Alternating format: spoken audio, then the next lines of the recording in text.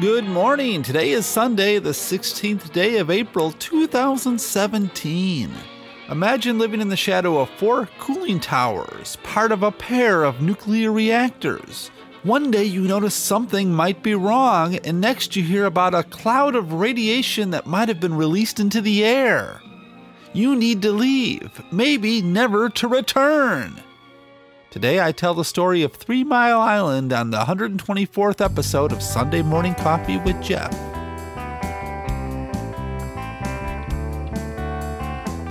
Coffee with Jeff. Coffee on Coffee with Jeff. Coffee with Jeff. Coffee on Coffee with Jeff.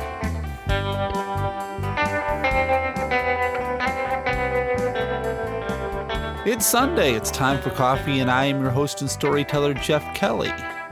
In the words of John Lennon, I am he, as you are me, and we are all together. Thanks for joining me today.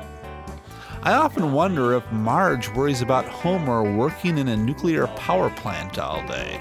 I also wonder if the residents of Springfield worry about having a person like Homer work in a nuclear power plant. Anyway, now and again I like to remind my listeners that my stories are never the whole story. Today's story takes place over 5 days, and in the interest of keeping the show to a reasonable time frame, there is no way to tell everything. In fact, I watched 2 documentaries while researching 3 Mile Island. Both were over 45 minutes long, and each one had information that the other one didn't. I also tried my best to understand the technical details of what caused the problem, which is hard because everything I watched or read had a slightly different variation on what went wrong, but I think I did a pretty good job of getting to the core of the situation. But I do realize that me talking about the interworkings of a nuclear power plant is sort of like a caveman talking about the workings of an automobile. You know what I'm saying? Now, to change the subject, there's 14 new episodes of Mystery Science Theater 3000 on Netflix, and I couldn't be more excited. I haven't had a chance to watch them yet, but I will this week. The new version stars Jonah Ray of Nerdist fame as the man stuck watching bad movies with Crow T. Robot and Tom Servo, and Felicia Day and Patton Oswalt as the new Mads. Oh, and speaking of MST3K, there's a podcast called Movie Signs with the Mads, starring Frank Conniff and Trace Bellew. And along with Carolina Hidalgo, they talk about, movies. Now, this is not a Sci-Con podcast, so maybe I shouldn't mention it, but I actually really enjoy this podcast.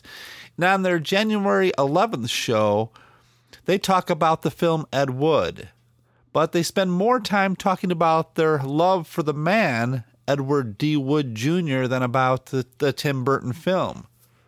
And of course, you might remember a while back I did 3 Coffee with Jeff episodes on Ed Wood, and I obviously have a love for the man and his work, but I thought Frank, Trace, and Carolina summed up my feelings about Ed Wood better than I did on my show, so if you have a chance, give it a listen. Anyway, the temperature in Chicagoland is getting close to 80 degrees Fahrenheit today, and what that means to me is I have no more excuses for not getting some yard work done, so let's get this show underway. We're going to talk about the terror of an accident in the heart of a nuclear power plant in a place called 3 Mile Island. This podcast is part of the Sci-Con Network. You can support this podcast and others like it by becoming a subscriber at patreon.com/Sci-Con. That's CSICON. A link can be found on the Coffee with Jeff website. Just $1 or $2 is all it takes to keep these podcasts going. Thank you for your support. Now that the world has learned how to tap atomic energy with the atomic bomb, what a blessing it would be if science could harness this vast atomic energy to generate electricity, to propel ships, to do the work of the world. Well, it's on the way. Here at Westinghouse, scientists are developing the world's first atomic power plant for ship propulsion. Westinghouse men are converting basic data from the University of Chicago into the atomic power plant. When the events in today's story happened, I was 17 years old and living in the Midwest of the United States, almost 700 miles from where this all happened. I was about to graduate high school, and as far as I knew, there was just some problem at a nuclear power plant somewhere on the East Coast. No one was hurt, and well, all those responsible would be dealt with, and eventually it would all be fixed and the world would go on. Anyway, I was occupied by rock and roll, girls, and beer, so, But as I got older, I began to wonder what really happened on that day in 1979. After all, it was, and still is, the largest accident in the history of American nuclear power.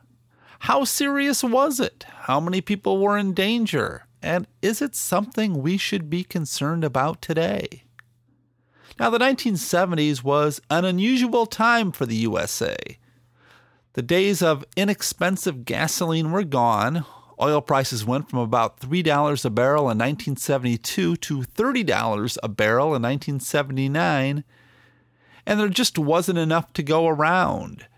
Gas stations were constantly running out, and many limited just how many gallons one could buy.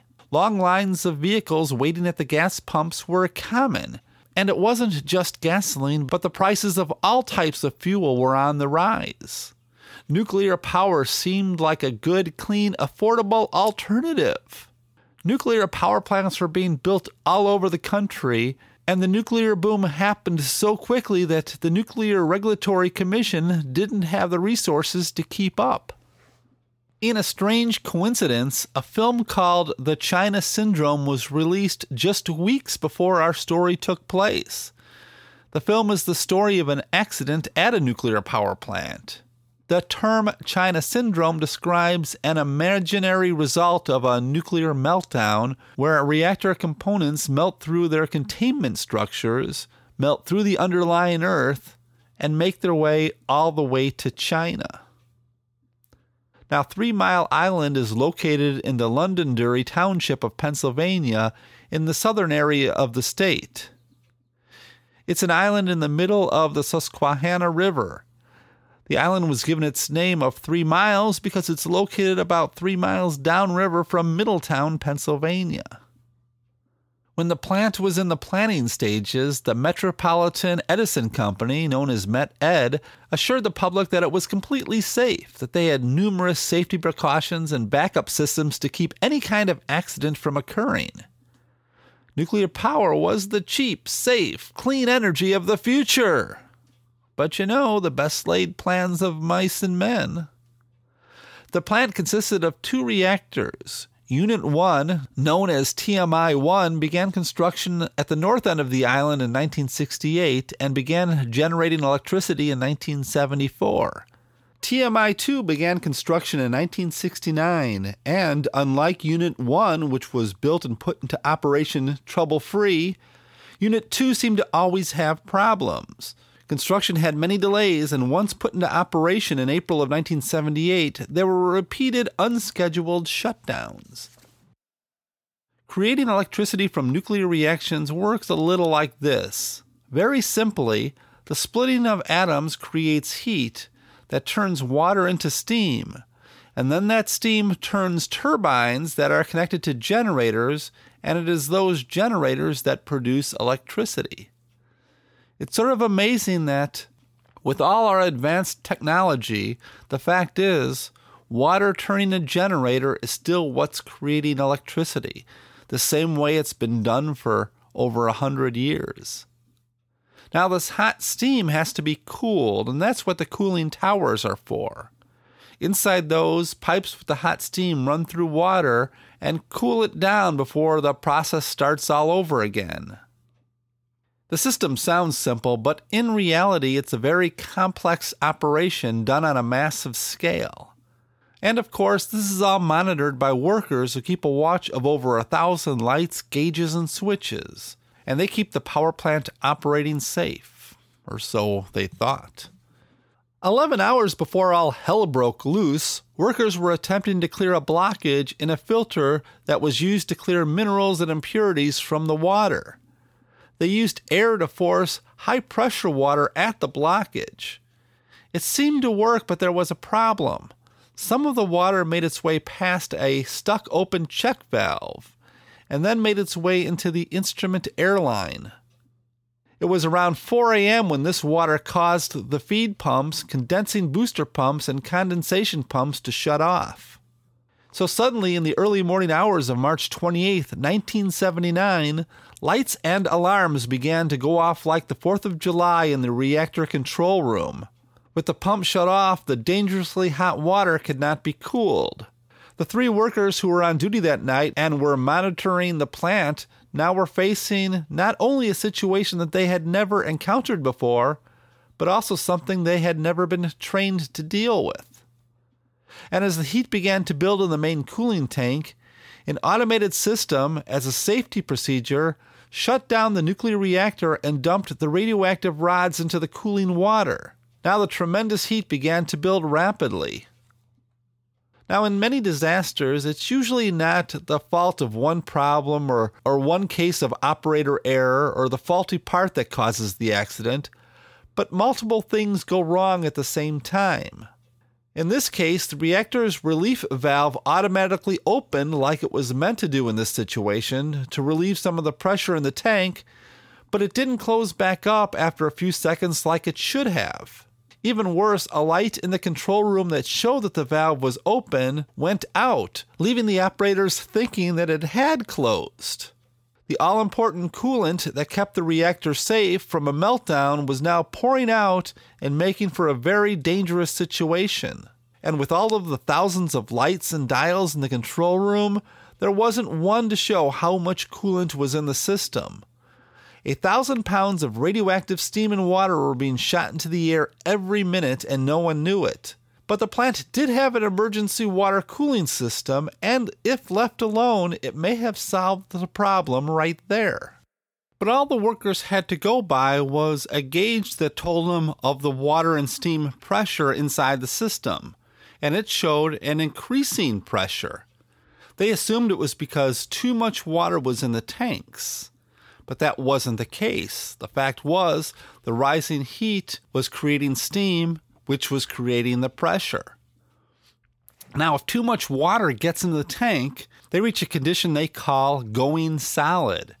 This is a condition where so much water fills the tank that it explodes like a balloon. This is something workers are taught never to let happen. And as far as they knew, this was exactly what was happening, when in reality, just the opposite was happening. By 5 a.m., 1 hour after it all began, the control room was filled with men trying to figure out what to do, and they did the worst thing possible. They shut down the emergency water pumps, thinking that this would prevent the tank from going solid. And for a short time, they thought they had solved their problem. But without the pumps adding water into the system, things were heating up, hotter and hotter, to over 2,000 degrees and rising. Now, if it was to reach 5,000 degrees, things would melt into a radioactive lava that would quickly eat through the reactor. And if this happens, this radioactive lava would pour into the earth, and soon geysers of radioactive steam would begin shooting up all over the area. In parking lots, backyards, streets, schools, everywhere. And by the time the stuck valve was discovered, it was 2 hours later and too late to do anything about it. And then another alarm sounded. Radiation was now entering the control room. And on top of all this, Babcock and Wilcox, the designers of the plant, were trying to call to help, but the control room had only 2 phone lines, and those phones were constantly in use. In fact, they tried to get a hold of the operators for 5 hours, and all they got was a busy signal. Any communications for the designers had to be relayed through another office, then to Unit 1.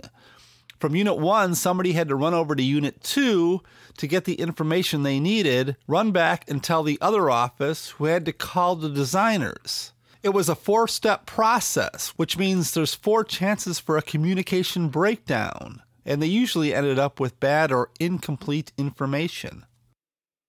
Now, up to this point, the people in the surrounding area were beginning their day, waking, eating breakfast, showering, going to work or school, all the normal everyday rituals that they had been doing all their lives.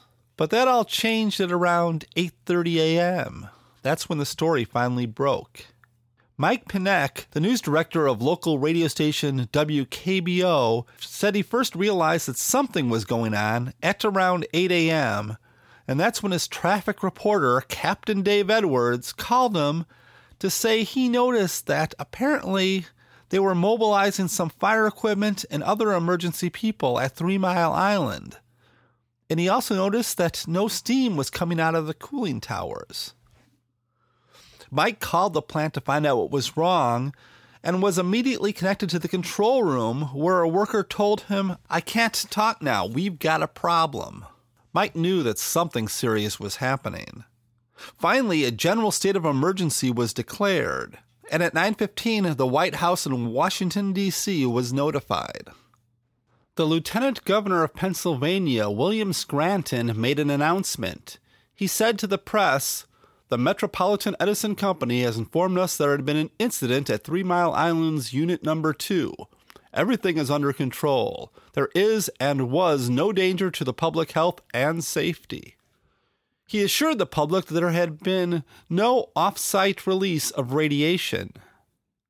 Scranton would later say that moments after he made this early morning press conference, he learned that, in fact, there had been an off-site release of radiation. He said that he had not gotten over the indignation that he felt, and it was at that moment he realized that he could not rely on Met Ed for the kind of information they needed to have to make decisions. The mayor also stated that he was and still is upset that he was misinformed or lied to.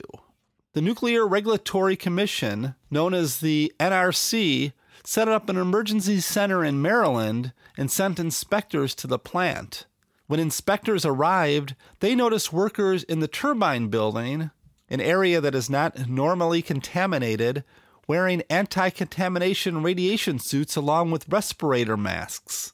They knew that something was very wrong. They also noticed that since everybody in the building was wearing these outfits, communications between the workers were very difficult as they tried to talk through these respirators. By 11 a.m., radiation was being detected outside the plant, and all non-essential personnel were ordered off the plant's premises. When Met Ed talked to the press, they made no mention of this and gave the impression that everything was under control and the worst was over. This began a whole series of misinformation, public concern, and panic, as the people in Pennsylvania began to become angry as they realized just how serious the situation was and that they weren't being told the truth. And the whole time, the President of the United States, Jimmy Carter, who was a trained nuclear engineer, followed the story. He was well aware of just how serious this all was. It wasn't until that evening, 16 hours after it all began, that the designers of the plant, Babcock and Wilcox, the men who had been trying to get through all day long, finally got a call through and told them, "Forget about what you think you know. Get the water flowing into the system before it completely melts."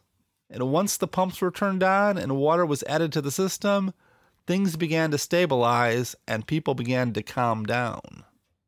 Residents of the area were assured the worst was over. But then again, they were not being told the truth.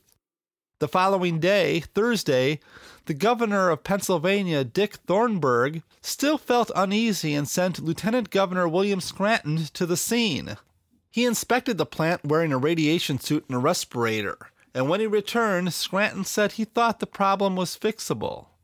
Yet by Friday, word was getting around that a large amount of dangerous radioactive gas had escaped the plant and into the surrounding atmosphere. The Nuclear Regulatory Commission from Washington, D.C. recommended to the governor that he evacuate the area.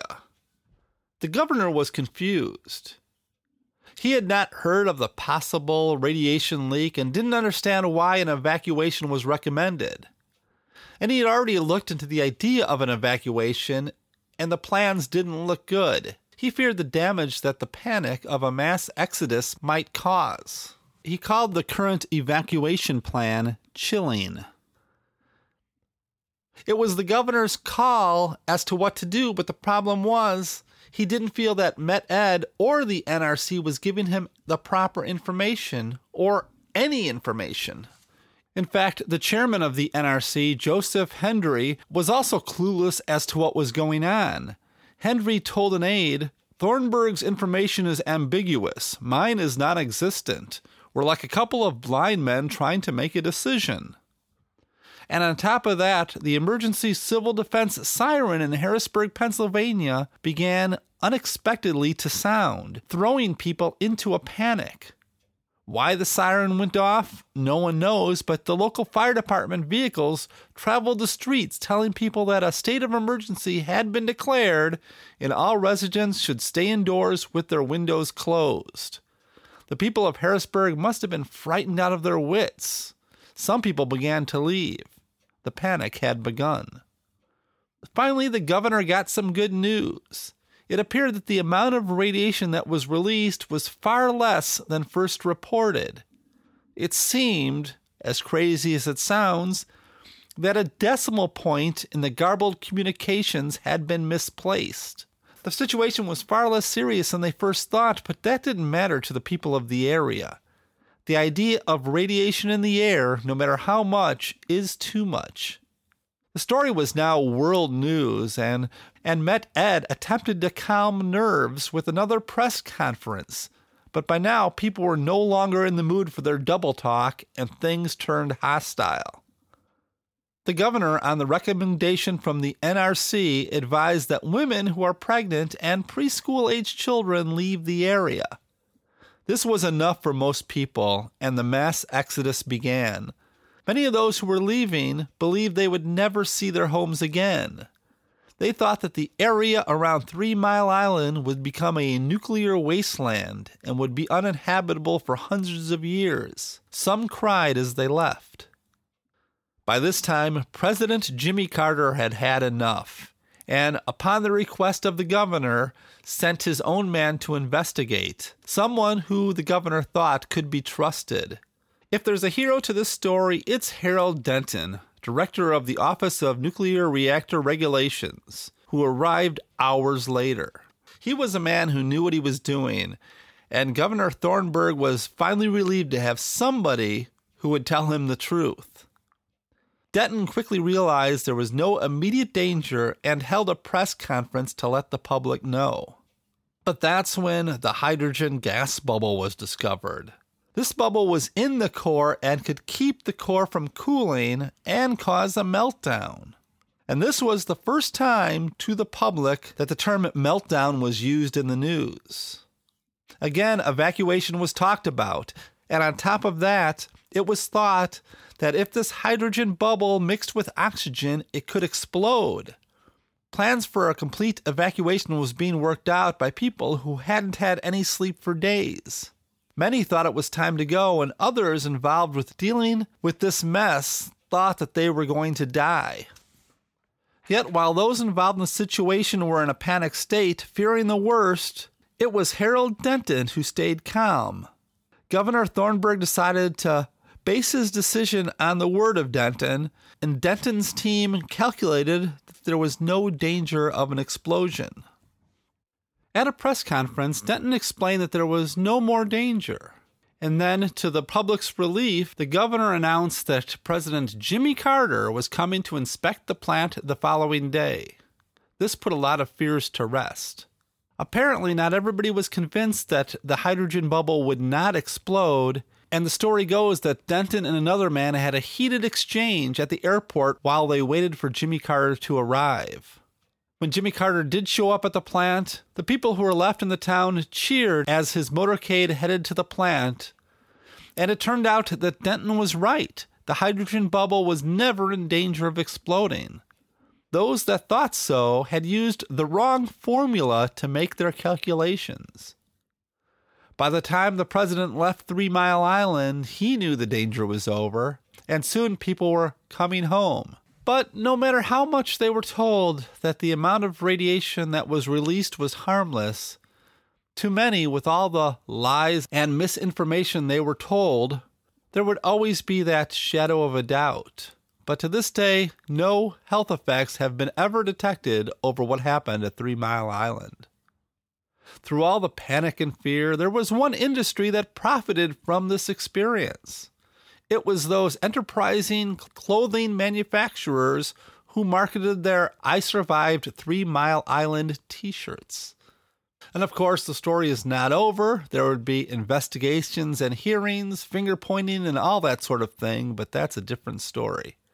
It would be 3 years before they could put a robotic camera into the core to see the damage. And the workers were shocked to realize just how much of the core was melted. 1/3 to 50% of it suffered a meltdown. But from all this, nuclear regulations and training were completely changed.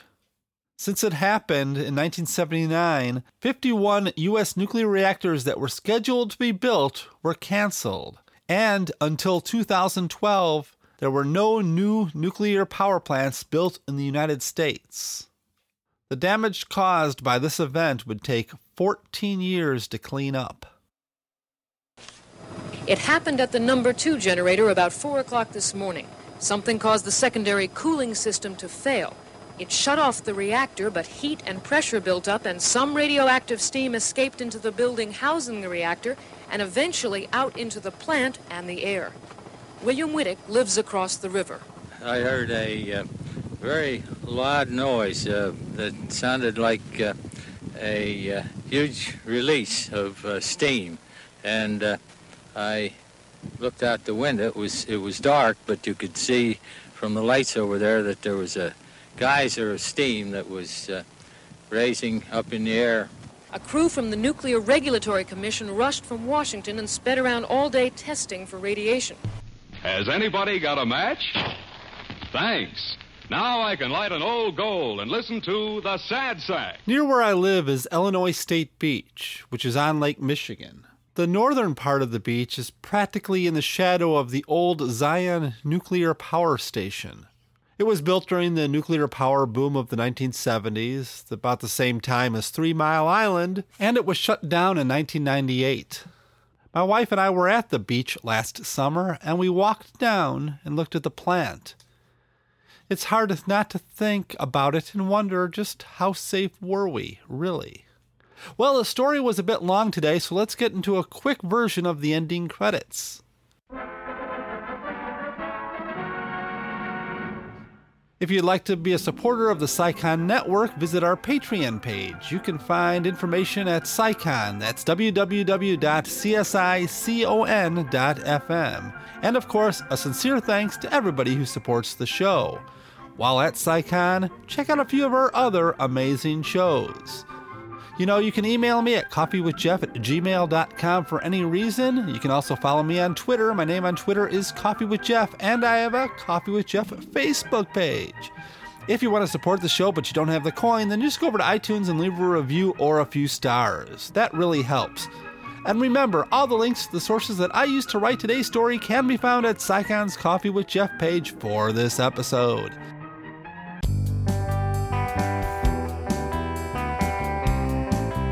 I'd like to thank Brecky Tomlinson for having this podcast on the SciCon Network, to my wife of 32 years for being my wife of 32 years, David Metzger for designing the Coffee with Jeff logo, Kelly Rickert for writing and performing the Coffee with Jeff theme, and to all of you who listen to the show every week, thank you so much.